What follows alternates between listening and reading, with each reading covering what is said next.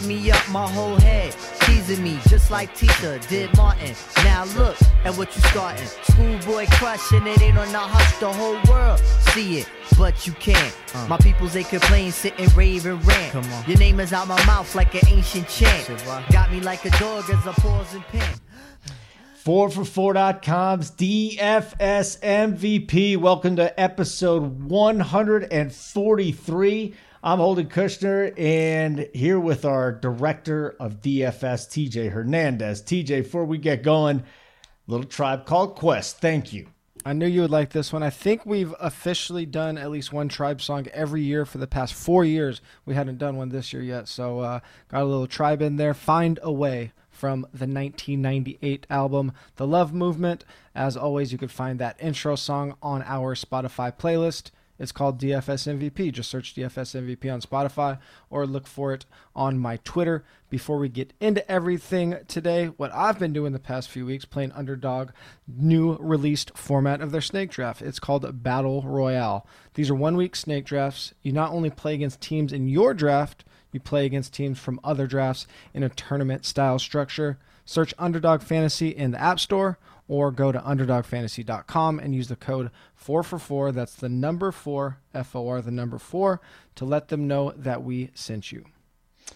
Very good. Here's what we're doing today. We got week 10 value plays. We always give the core. And every year, I enjoy this one, exploiting recent player trends. This is going to give you a lot of information that's going to help your process this week. Just as simple as that. And then you can apply it as the season goes on. Yep. Absolutely. It's one of my I think like the halfway points. This is always fun to do deep data digs. Good. Let's deep data dig. Also, if you haven't signed up yet, what are you waiting for? 25% off with the code DFSMVP. $49 for the rest of the season? Yeah. That's without the discount. That's without the discount. What's with the discount? Discount, you $40? get an extra 25% off with the code so DFSMVP. Yeah, I can't do my math very well, but Yeah. it seems like it's like $40. Yeah, 40? Yeah. Yeah, it's wonderful. Okay, and you get the Discord channel too, which is very, very valuable because you get to actually talk to TJ, not just listen to him. Yeah. Do you ever do an AMA in there? We do that. We do AMAs every Saturday. Every Saturday at 3 p.m. Pacific time. I got to drop in there. Yeah, right after we do them then because that's when I do my my ownership and leverage update Saturday morning. So I go straight from that, give myself a little bit of time to digest it, see what I think, and then like I said, it's like this updated with. It's a lot more tournament talk, just because I think by then a lot of people kind of know what we've talked about cash plays. So I kind of liken it to a premium tournament version of the DFS MVP. Well, do they ask you personal questions? Oh, yeah. We always have a little whiskey talk, a little food talk, Right. little music talk. But, people are there for the football first. But we always have a few pop in that break up the monotony with the with little liquor, little booze, little music. Do you ever partake? I mean, are you just drinking and having a good time? I feel like you have to be sober. Oh, man. though, By Saturday, I think, like, right when that AMA starts is when I'm kind of thinking about my first beer for the week. So Nice. if everything's going smoothly, sometimes I'll pop one right when that AMA starts, and Nice. then just ride that right into building lineups on Saturday night, and then the old classic hungover build on Sunday morning. Here we go. Just know this. You don't have to worry about quarterback on Sunday morning. No, man. Just play Kyler Murray at 88 on FanDuel, 8,000 on DK versus Buffalo.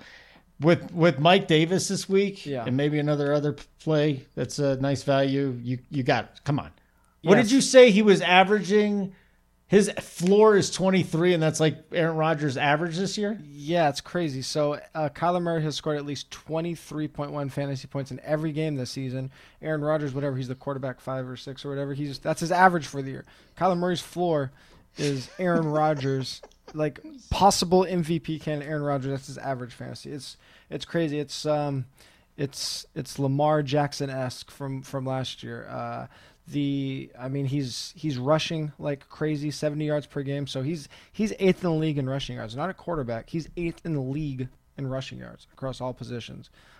So he's basically giving you almost 2 passing touchdowns of fantasy scoring just with his legs. And then this is looking like a shootout against Buffalo. -2 is the spread in favor of the Cardinals.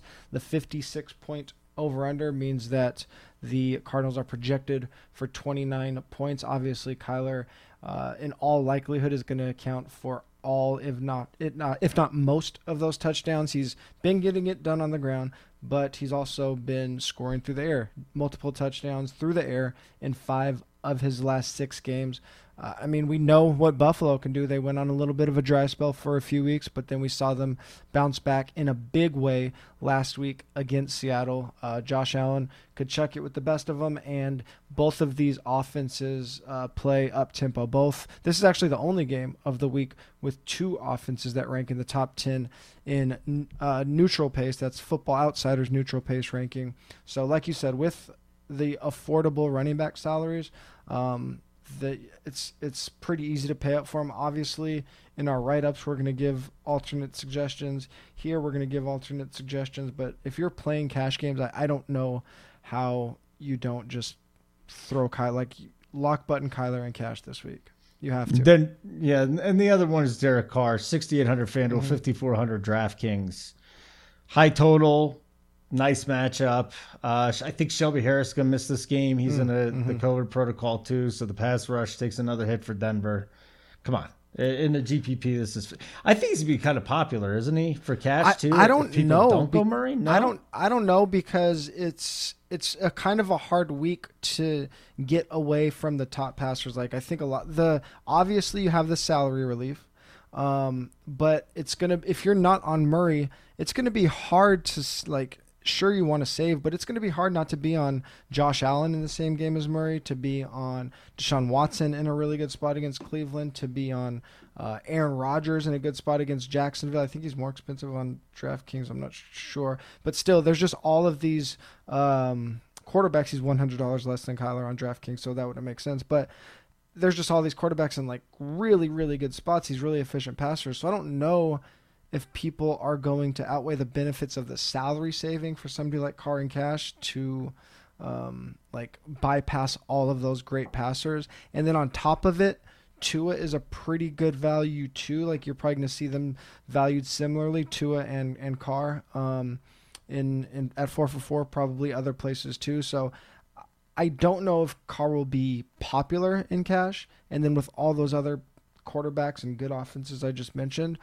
obviously quarterback ownership kind of cannibalizes each other a little bit. You never see a 20% owned quarterback. So I think probably even in this good spot, you could get Carr. You probably can get Carr at sub 10%, like a very ceiling 10% in GPPs.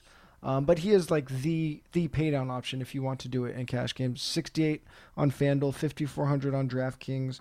And then the Raiders, their projected total is over 28. But like I said, I just think they're going to end up going overshadowed by some of these more sexy offenses. And it makes sense. Gruden wants to run. If you look at their neutral rates or their pace rates, they're going to be some of the lowest in the league in terms of passing or in terms of pace. But Carr, when given the chance, he didn't have ceiling games in the last 2 weeks in similarly good matchups, but we've seen him have a ceiling game this year against Kansas City, a very good secondary, and he's been very efficient. He's tied with Josh Allen, actually, in fantasy points per pass attempt. They're both 7th in fantasy points per pass attempt. He just hasn't really had that volume yet. The reason I think it could happen this week against Denver is because if we look at those neutral game scripts, offenses are throwing at the 3rd highest rate in the league against Denver. Denver ranks 24th in schedule-adjusted fantasy points allowed to the position. So with all of that, we have Carr as a top 2 value on DraftKings, where that salary saving is a little bit more important. On FanDuel, where you can get away with paying up for quarterback and still kind of doing whatever you want this week, he's a top 5 value still.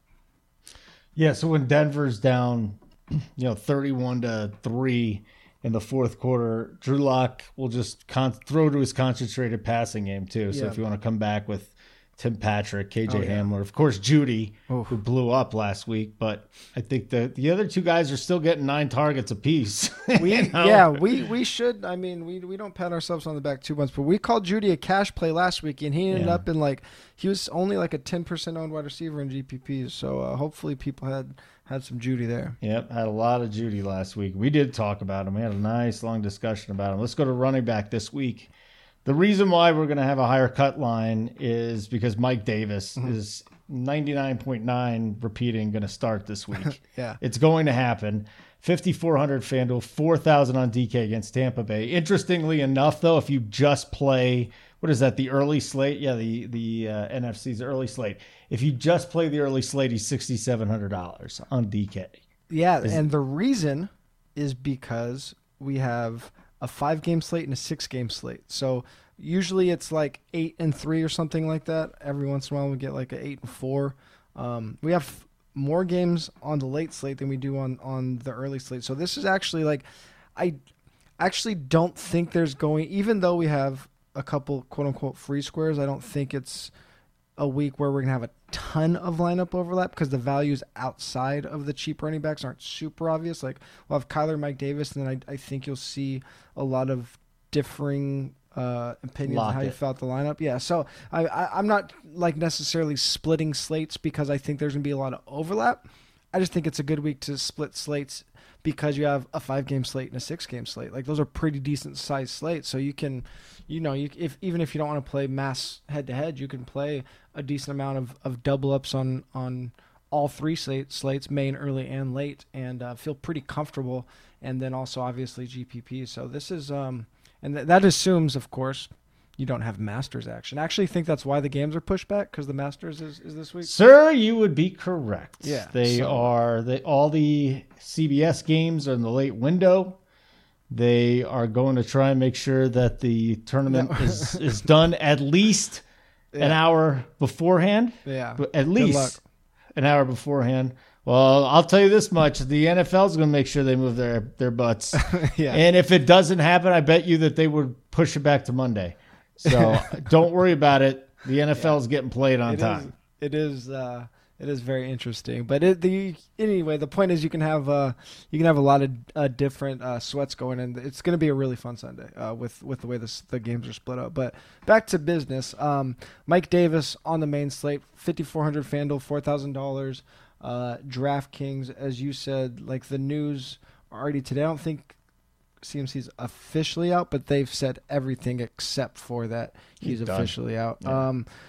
We saw Mike Davis. I mean, he had a couple down games because he wasn't getting a ton of work in the passing game before CMC came back, but he wasn't losing backfield work. I mean, they were using Curtis Samuel in some packages, but Mike Davis is still like 85-90% backfield touch share guy. The situation isn't ideal. The Buccaneers are favored by 4.5 against Carolina, and Tampa Bay is very good against the run. They're 4th in schedule-adjusted fantasy points allowed to the position. In cash games, you're playing a $4,000 20-touch running back every single time, not thinking about it, don't care about matchup.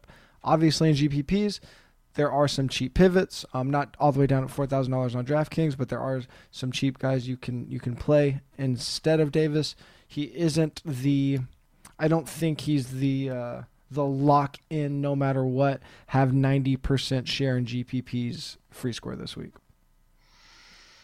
Our next man up is part of a running game that has just not been able to get on track. Mm-mm. But guess what? The better running back gets to start this week, in all likelihood, right? Because David Johnson's still in protocol. So Duke Johnson, the guy that should be starting, gets to start. So we'll see if the running game actually is as bad as it is with David Johnson. 5,800 FanDuel, 5K on DK at Cleveland.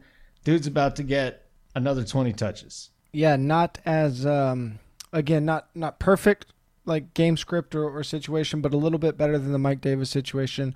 Obviously, Duke Johnson's a little more expensive, $1,000 more expensive on DraftKings, $400 more expensive on FanDuel. The Texans are underdogs, but It's 3.5, and this game has a 52.5 point over/under. So there should be a lot of scoring opportunities. We know, even though their run game isn't great, if you're getting 20 touches in an offense that can move the ball effectively, which the Texans definitely can with Deshaun Watson and those receivers, at the very least, you're going to have your offense is going to be close to the goal line. That's good for your running back. So even though David Johnson wasn't doing a ton, or he was decent, but wasn't doing a ton with his 20-ish touches per game, Duke Johnson, again, you're going to get a 20 touchback at sub 6K on FanDuel, at 5K on DraftKings. You play that pretty much every time. I don't see a scenario. I mean, again, it's only Wednesday night. I don't see a scenario where I'm not playing these two guys together in cash games on both sides. That's just going to open everything up. And that leads us to our next guy. And, hopefully he gets at least, he gets a nice workload. Hopefully he gets like 20 touches, because Green Bay is just crushing Jacksonville, and Jamal Williams doesn't take the goal line work or the inside the 5 work. And boom, we got Aaron Jones at 8,800 on FanDuel, 7,100 on DraftKings. Aaron Jones is the epitome of chalk this week. Yeah, he's going to be very high owned because the Packers are in a really good spot. They're 13.5 point favorites against one of the worst defenses in the league, the Jaguars. So the starting running back for that offense that's expected to score a ton of points, they have the highest implied total of the week, right around 33. Saw 20 touches in his first game back in action after the injury. That guy with the available running backs this week, he is going to be very popular. I don't think after Mike Davis, it's not going to be like a Alvin Kamara chalk week where Aaron Jones is like 40%, but I think he'll be in the 25 to 30% range in tournaments on both sides. Still very high, and obviously he is plenty of a floor play in cash games. He's actually the only running back on this slate, not in the league, but on this slate, besides Kamara, that has at least 10 half PPR points in every single game that they've played. So one decision point that you might come to, assuming you're playing Davis Johnson and then Kyler, is if you're going to pay up all the way, it might be paying up for Aaron Jones or paying up for his teammate, who we're going to talk about in a second. I will say with Aaron Jones, even though he saw 20 touches last week, that was only 59% of the backfield work. So, like you mentioned, hopefully Jamal Williams doesn't get involved. I do think Aaron Jones, after how good Jamal Williams played in his absence, is a little bit riskier. I'm not saying he's a fade, a little bit riskier than he was 3 or 4 weeks ago. Jamal Williams in a GPP, maybe. Wide receiver.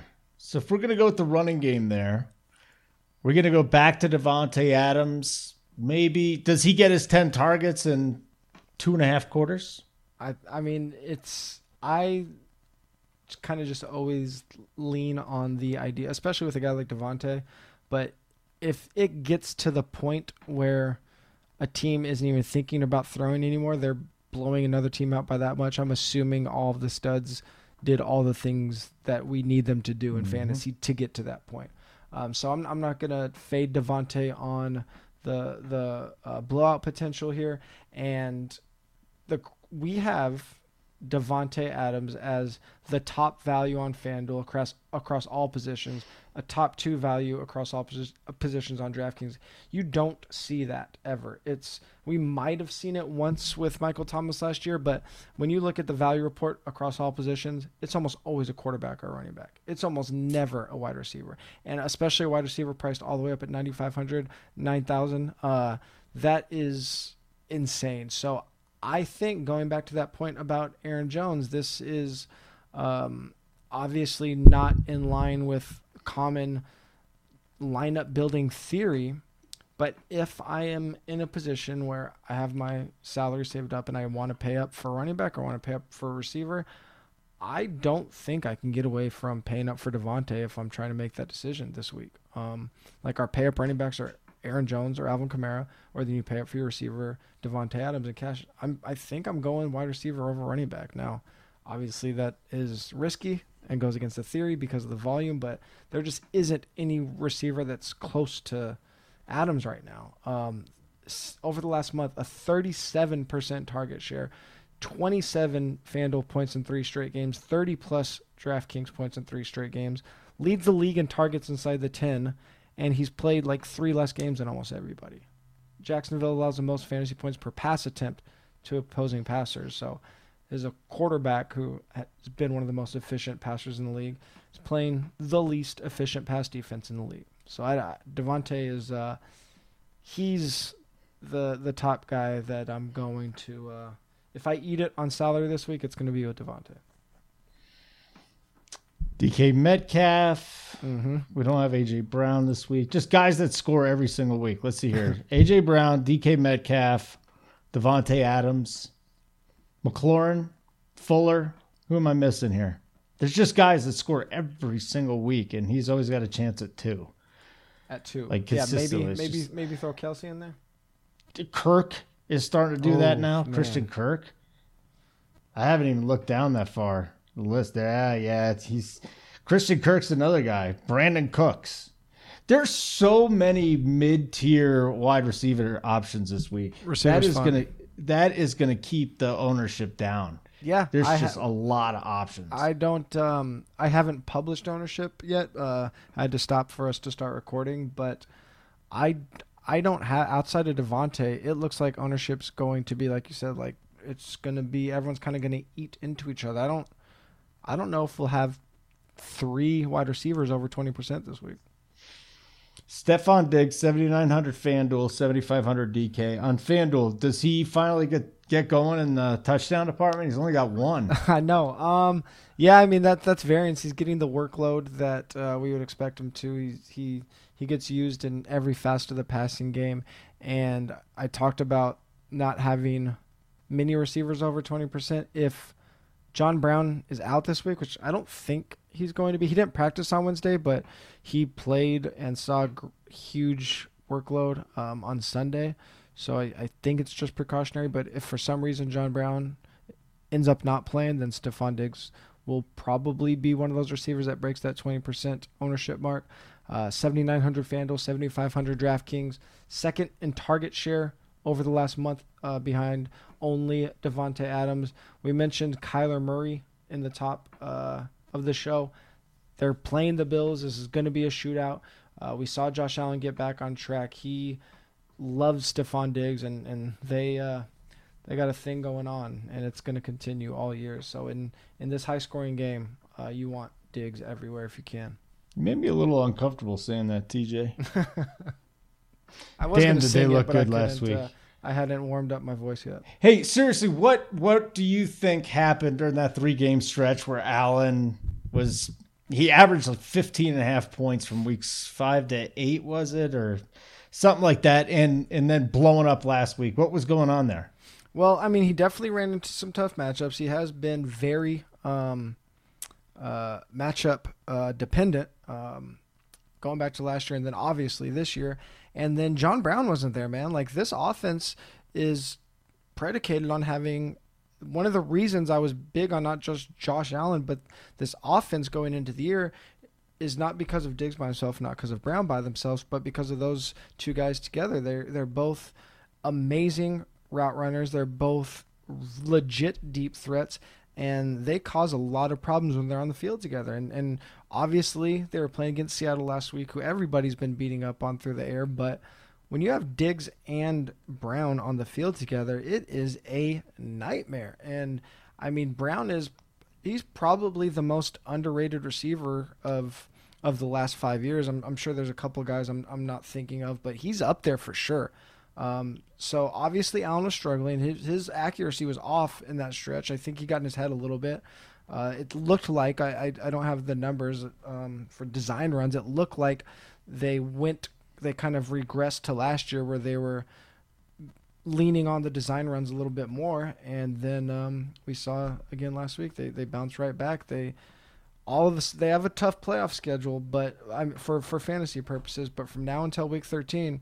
They have one of the softest quarterback schedules, so don't be surprised to see Josh Allen get get back, maybe not in the MVP talk, but at least up there in like that Kyler Russell range for the rest of the regular fantasy season. And then Jody, do you watch Curb Your Enthusiasm? I don't. I have, but I don't watch it regularly. Judy, the doll. It was the doll. It was a doll. It was just. I'm sure I'm getting yelled at through podcast apps right now. A lot of people should just be screaming at you. 5,800 FanDuel, 5,600 DraftKings. We talked about the Raiders side. You could bring it back with Judy. Again, I'm not against Hamler or Patrick myself. I don't think they nearly have the upside that this guy does, though. Man, that connection's starting to get going here, at least in the second half of games. Yeah, and with rookies, I feel like we don't want to wait to see like a month of it happen. Like Judy he was drafted as one of the best receivers coming out, and often we've seen some receivers in the last couple of years, rookies pop right away, but historically it takes them a little bit of time to get going, and we saw it like with the Deebo Samuel last year. He didn't pop till the second half. Like there's always rookies that pop in the second half, and Jerry Jeudy, we only have a 2-game sample of him dominating, but I just don't see his pedigree why it all of a sudden just stops. So I'm kind of surprised not to see him, not even just 4 for 4, but across the industry early like glance. I don't see him popping in models or in how people are talking, but he is still pretty cheap. 5,800 FanDuel, 5,600 DraftKings. And you mentioned the other guys, Tim Patrick and KJ Hamler getting work, but that's why I like to look at these share numbers, right? Because it takes away any type of inflated volume that might come up because of situation. 6 in air yard share over the last 2 weeks, over 25% of team targets over the last 2 weeks, actually leads the league in total air yards over the last 2 weeks, double-digit targets in the last 2 weeks. So, like, he is quickly turning into the alpha, and we just have to ride that. Why do we want to wait to see 4 weeks of it? By then, he's going to be $7,000. Play him now while people are still kind of questioning it. Well, here's one thing that I do in redraft is I draft rookie wide receivers normally. And, after that conversation with Raybon, completely changed the way I did it. Yeah, CeeDee Lamb helped me. Well, he's brilliant. CeeDee Lamb worked out in the first half, but now Judy's coming on. Mm-hmm. We got some other guys that are, and I still think Gilbert might be able to get to Lamb. It was a couple connections last week, but I digress. Shout out to Chris Raybon. If you're listening to this, we know you love Chris Raybon. Yeah, he's a man. Yeah, we love Raybon. He's so smart. And let's move on. How about that? Sound good? Good. I like it. Tight end T.J. Hockenson. 6,200 FanDuel, 5,100 DraftKings against the Washington football team. Tight end got ugly really fast, didn't it? Like we had early season, we had the Geseckis, we had the Andrews, we had all these guys that we were excited about. Looked like it was going to be a deep position, and it is back to nothing with Kittle hurt, with Kelsey off the main slate. We got Darren Waller priced up, but if you're looking for value, Hockenson is a nice little discount. Since the Lions bye, Hawkinson's averaging over 7 targets per game, 4th at tight end in targets per game, 2nd in end zone targets in that span. I think Galladay's still going to be out this week. I didn't see any practice report from Detroit because I was looking for info on Stafford as well. Obviously, if Stafford doesn't play, Hockenson takes a little bit of a hit. But with Galladay out, he is their de facto number 1. So even if it is Chase Daniel, I don't know that I'm necessarily off of Hockenson. Washington's 26 in schedule-adjusted fantasy points allowed to the tight end position. And, I mean, you scroll down the list this week, and it is ugly at tight end. Ugly. There's no Kelsey.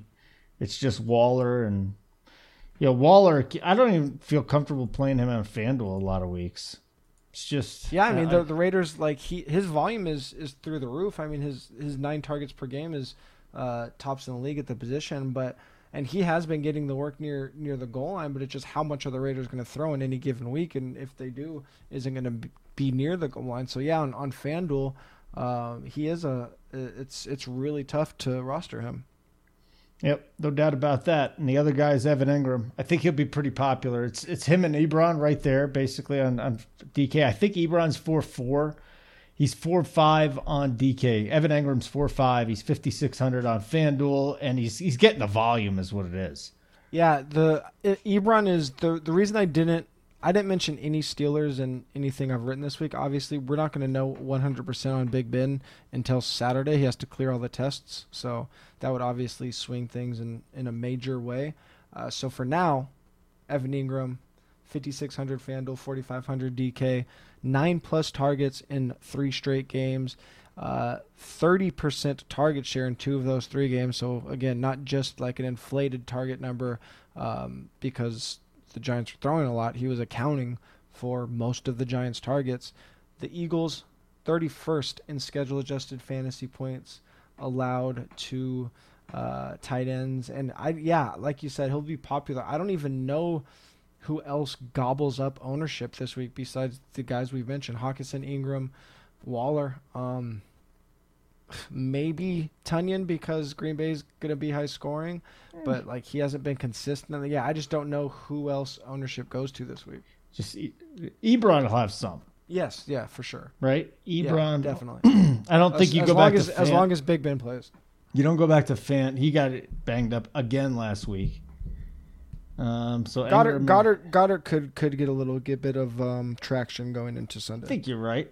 Yeah. Absolutely. And then Logan Thomas coming off a week, I wouldn't touch him. Jordan Akins at 2.9. He almost caught a touchdown last week, but I don't think we need salary relief like that, do we? Yeah, I just don't know. With the running backs, I don't think we need to go with the full-on punt. Defense. Paulson has this team, I think, number 1 overall for this week, and I love the Saints too.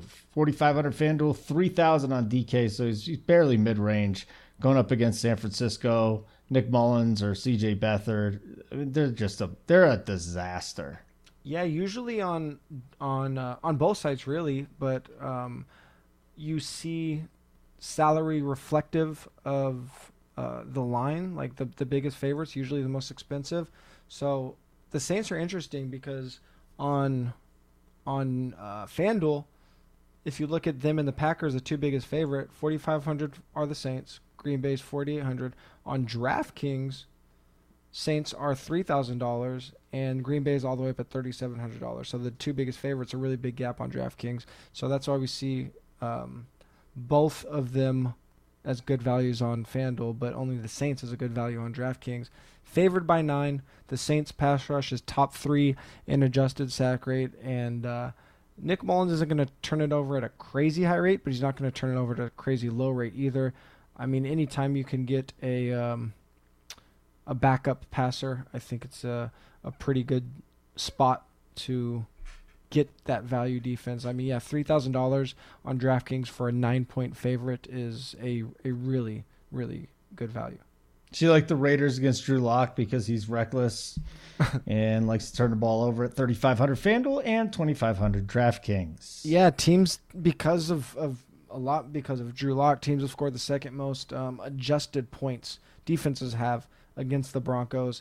The Raiders they're just mispriced again. Going back to relative to the point spread, the Raiders are the 4th biggest favorite on the main slate, but they're priced as the 18th defense on FanDuel and the 14th defense on DK. So that indicates a pretty big inefficiency, and then especially on DraftKings, where like it seems like every week it's that 2,500-ish, 2,700-ish defense that's making things work in cash games or in tournaments. Denver allowing the 2nd highest pressure rate in the league according to Sports Info Solutions. I already mentioned how many points they're giving up, and the Raiders are the top value on FanDuel on 4for4, top 2 value on DraftKings. I like it. Well, TJ, I love snake drafts and you love snake drafts, and we all have big prizes, but we don't really love the big entry fees. Well, you do, but not here, not in this instance for multi-week contests. Listen, Underdog Fantasy just released an all-new format for their snake drafts called Battle Royale, and in Battle Royale, you draft a 1-week team that you normally would, and instead of competing against the other teams in your specific draft, you compete with teams from other drafts. This way, you all pull the prizes together. They offer big tournament-style payouts, keeping the live snake draft format alive. So if you think this is your week and you could draft the best team, try Battle Royale. Offers the big upside of a normal snake draft that they can't do with a normal snake draft. Prizes used to only be attainable in season-long or salary cap tournaments. First Battle Royale is already up in the Underdog app and website. $5 to enter, $25,000 prize pool, pays out $5,000 to first place. We are going to do our game theory here with recent player trends, which is always very helpful as we've just got past the midway point of the season, although I can still envision a scenario where we're playing 18 weeks, which will be unfortunate on one hand and fortunate on another hand, and then that would expand the playoffs to 8 teams on each side. But I digress. Let's look at some recent player trends, TJ, and what are we going to look at and why? So I like to do this every time right around this time of year because this is it's just a really interesting point in the season where we finally have not finally, like we've had a decent sample for a while, but I think like 8 or 9 games is where we can be pretty confident in our data, but also kind of at that fluctuating point where we can maybe be overconfident. Things change really fast in the NFL, and things that happened early in the season might not necessarily carry as much weight at this point. So even though we like to work with the biggest samples possible, I think it's really important to break up our data. And sure, when we do that, we'll be using some arbitrary endpoints, and you might come to some wrong conclusions. But I think more likely you're going to look at how things are trending, and you're going to give yourself an edge in a sport that it's really hard to find an edge in the research. And I think the most basic user, or at least the user that is working hard but not like digging into this stuff every single day, every hour of every day like we are, they're going to look at readily available data. They're obviously going to look at things like lineup optimizers and value reports and stuff, but if they're doing their own research, they're probably not making their own research. They're probably looking at season-long numbers. They're looking at who has the most touches per game, who is like, maybe they'll look at a target share, but they'll look at season target share.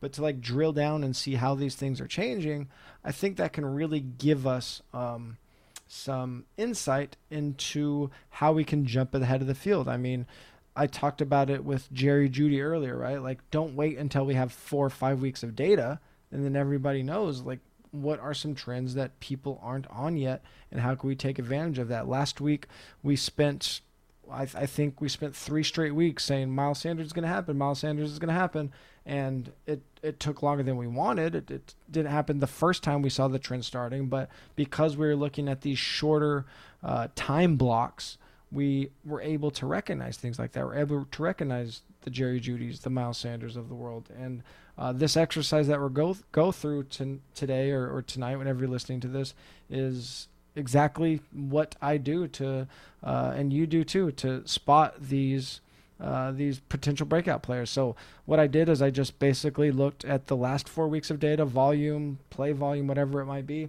and compared it to the first 4 or 5 weeks, depending on when the team's bye was or how many games they've played or whatnot. But basically, first half so far versus the second half so far, see if we have any big discrepancies.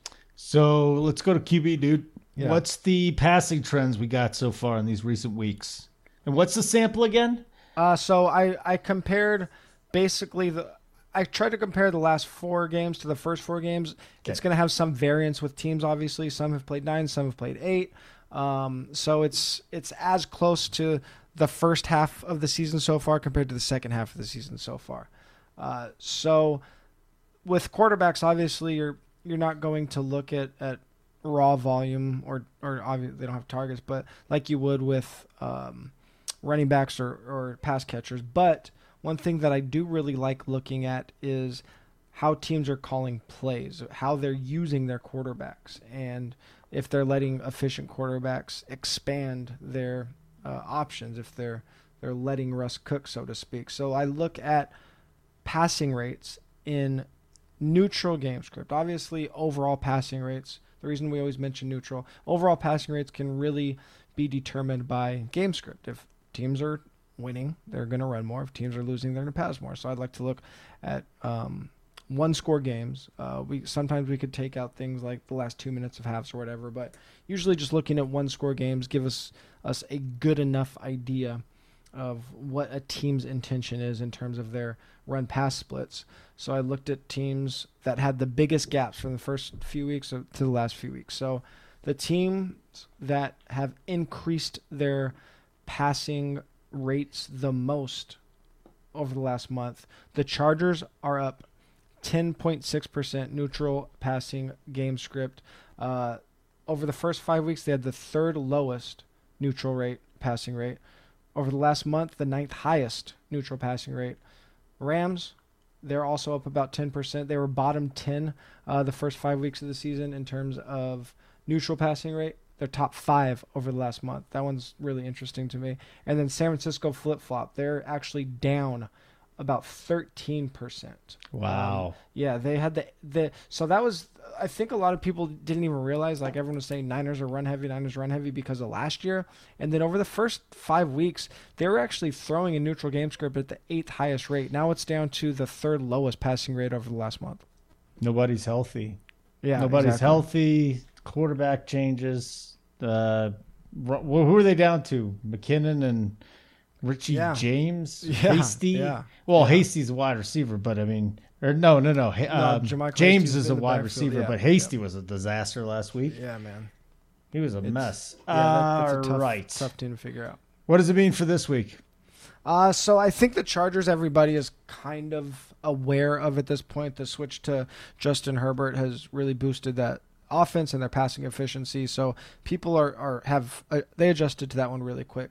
The Rams are a very interesting one for me this week because they play Seattle. And if you look at the Rams overall for the season, those first 5 weeks that I mentioned where they were bottom 10 in passing rate neutral game script, it really still carries a lot of weight for whatever reason. I don't know if they just haven't had a lot of neutral game script plays in the last month, but they're still like bottom 10 overall in passing rate in neutral game script. But they actually play up in pace, and if you like, we're really drilling down into the numbers. It looked like there could be potential for a trap with Rams because it looks like overall they're running at such a high rate. And Seattle's defense, even though they've given up a ton of fantasy points to the passing game, they haven't allowed like super efficient passing. They're allowing a touchdown rate under 5% through the air. They've just faced a ton of volume. Like they're going to set, if they stay on this pace, they're going to blow away the record for most passes ever faced. They're on pace to face like 740 passes or something, and the record's 660. But the point is, like, the Rams have actually adjusted a little, and Pat Thorman pointed this out to me, actually, like, in the middle of this research, that the Rams have really adjusted, not just to in recent weeks, but to matchups. So they're throwing more than I think people might realize if you look at their season-long numbers. And then San Francisco, I do think that they're playing the Saints this week, and I do wonder if people would look at that game and say San Francisco has ran so much recently that they could slow this game down, and the Saints might not hit their ceiling. I looked at San Francisco. They're up in plays, or they have been up in plays all season. They've kept that up, and they've also kept their pace up. So even though they're running a lot more, their pace isn't necessarily down. So I think maybe I won't go super heavy if I stack the Saints on running it back with the 49ers because they are running it a lot, but I'm not necessarily going to avoid it just because they're keeping that pace up despite the high rush rates. So, running back. Mm-hmm. On a different note, before we get into this, what the hell are we doing with Cam Akers this week? Just fade again? If Henderson's out? Yeah, I mean, if Henderson is out, it's a mess again. Fade. If Henderson does play, I think he's a pretty interesting pivot or leverage play. But yeah, if he's not in there, it's a little ugly. So you got 2 rookies and a second-year running back here. Mm-hmm. Changes with running back workloads in the past month. You start with Buffalo. Yeah, Zach Moss, his is pretty subtle, but I think it's important because there's so much scoring opportunity in this offense, and we'll cover that in a second. But basically, Zach Moss, he's out-snapped Devin Singletary in back-to-back weeks, and he missed games, so his overall numbers for the first half of the season are low, but he was the first 2 games only 46% and 40% of backfield touches. 3 weeks ago, he saw half of the backfield touches for the first time all season. Last week, that number jumped all the way up to 69%. Now, take that with a grain of salt because Buffalo barely used their running backs against Seattle last week, but it's still a data point. He's still out-touched Singletary by a big percentage. Not by a big raw number, but by a really big percentage. He's almost 70% of the backfield touches. So that one really stood out to me. DeAndre Swift, I keep calling him this year's Miles Sanders, and this looks a lot like the train that we tried to jump on last year with Miles Sanders. DeAndre Swift, the first 4 weeks of the season, only 24% of backfield touches. Over the last 4 games, 48% of backfield touches. He's seen his backfield touch share increase by almost 25%. Now, obviously, that raw number of 48% isn't going to excite you, but he has led their running backs in snaps for 4 straight weeks. Again, his snap share isn't going to excite you, but we want to be jumping on that train before it gets once it's 70%, we've already missed it, right? People are going to be all over that. And then Tony Pollard, only 15% of running back touches in the first half of the season. Over the last month, 35% of running back touches. So you're not going to do anything with that necessarily, but that is a pretty big indictment on Zeke's usage. Just, he had, what was it, yards above expectation. He was doing well in, which was surprisingly. Is that Zeke?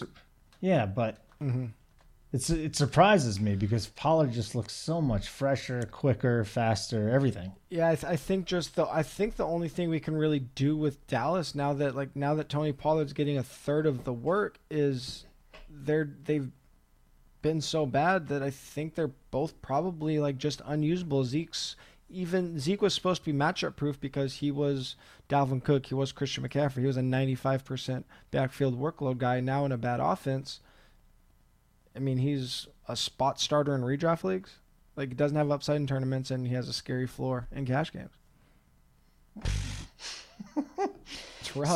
So forget about Pollard this week, but Swift and Moss, you can do with that. Do something with that info, smart guy. Swift is interesting because he is a cheap pivot in a week where we're going to have super cheap chalk. We have Mike Davis and we have Duke Johnson. So they're interesting spots to pivot because I mentioned Mike Davis has a really tough matchup, and Duke Johnson, we've seen David Johnson be bad in this spot. Not saying David Johnson's better, but we've seen Houston's running games struggle in general, even with the volume. So it's an interesting week to look for pivots off of these cheap guys. And obviously, if there were other cheap guys that were going to get a ton of volume, they would be projected really high in value too. But again, we have to be chasing these running backs. You're going to lose money on these running back trends before they spike. It's not like wide receivers where, like, obviously there's a lot of variance, and if a wide receiver gets up to 25% touch share or target share, he can still have a lot of bad games in a row. Once a running back gets 65, 70% of touches, it's gone. The opportunity's gone. Everyone knows already. So we want to be the one that rosters Swift, that rosters Miles Sanders last year when he has his first game of 75% touch share. Once he gets that, he's going to be 30% next week. So I want to take the chance on the DeAndre Swifts in spots where he is a leverage opportunity, in spots where the running back he's playing against, Antonio Gibson, is going to be very popular or could end up being very popular against Detroit's defense. But Swift, we're seeing him trend upwards in the workload. And then Zach Moss, he's not going to be Swift. He's not going to trend towards 70% of the workload. He's not going to be getting 6-7 targets a game.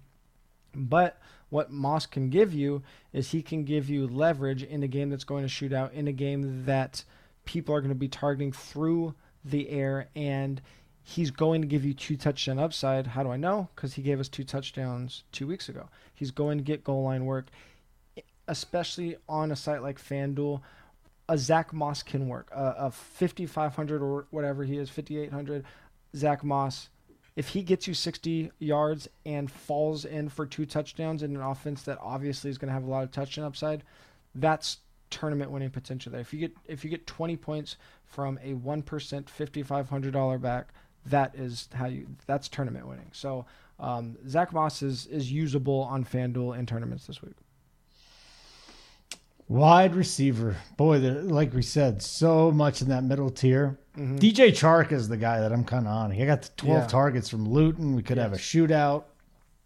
And then you mentioned here his average depth of target. My goodness, 14.6. So besides for Chark, and tell us more about Chark, but who are some of the other pass catchers that are trending up right now? Terry McLaurin, I mean, he's not trending up, but for some reason, he just doesn't get the pricing. He doesn't get the ownership. He's. Did you already call him the Rodney Dangerfield? Did you call him that last week?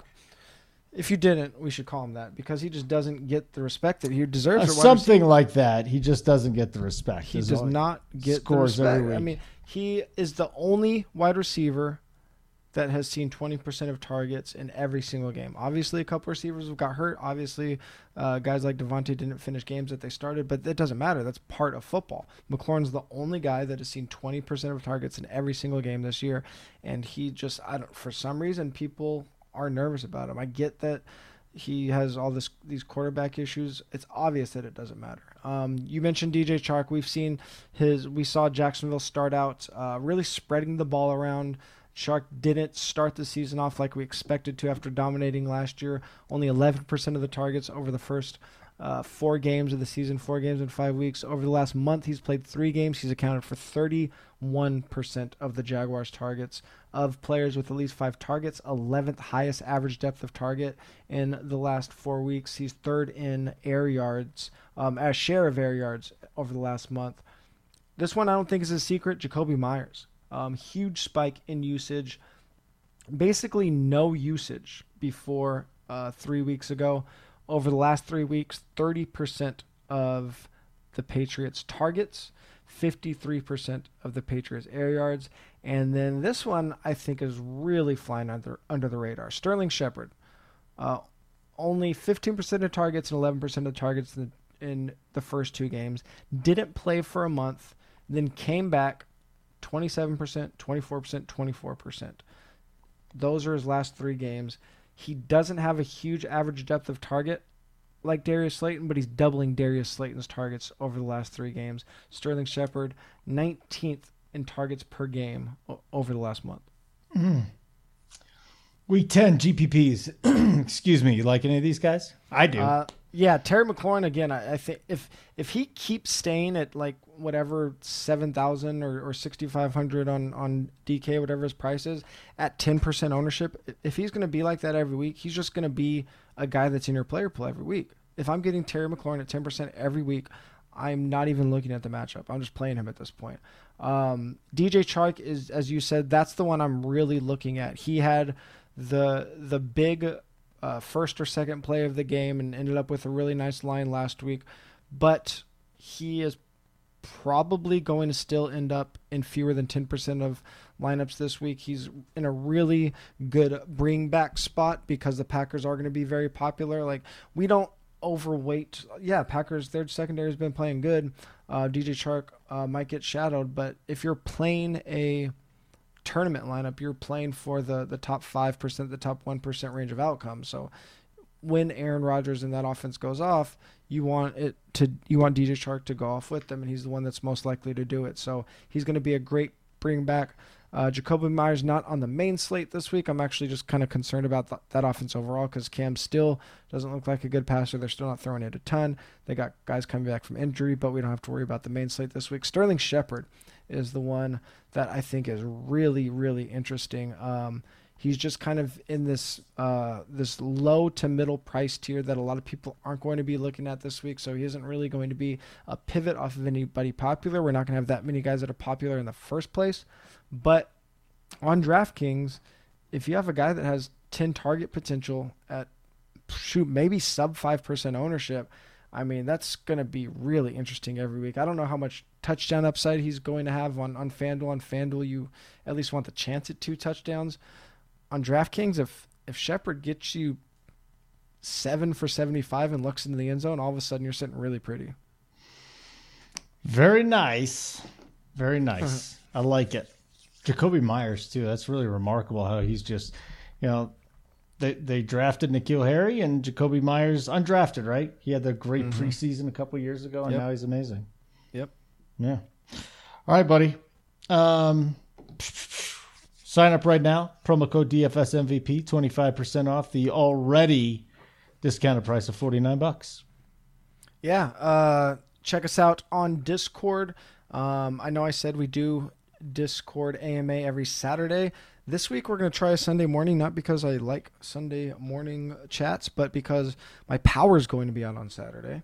Scheduled power outage. Oh, rolling blackout. So no AMA on Saturday, but still use the promo code and get in our Discord because it's been really fun. And I'll be there late night at the very least and Sunday morning. So that's been a great time for me. I think it's been a great time for the users. I don't want to speak for everybody, but people are talking about money they're winning.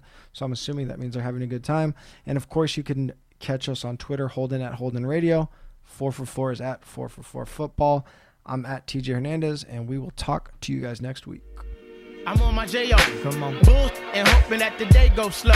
Wow. Got me like a friend, what confuses me though is kisses when we breathe. Tell me what's the deal, yo. Now you caught my heart for the evening. Kiss my cheek, moved in, you confuse things. Should I just sit out or come harder? Help me find my way. Now you caught my heart for the evening. Kiss my cheek, moved in, you confuse things. Should I just sit out or come harder? Help me find my way. Now why you wanna go and do that, love, huh?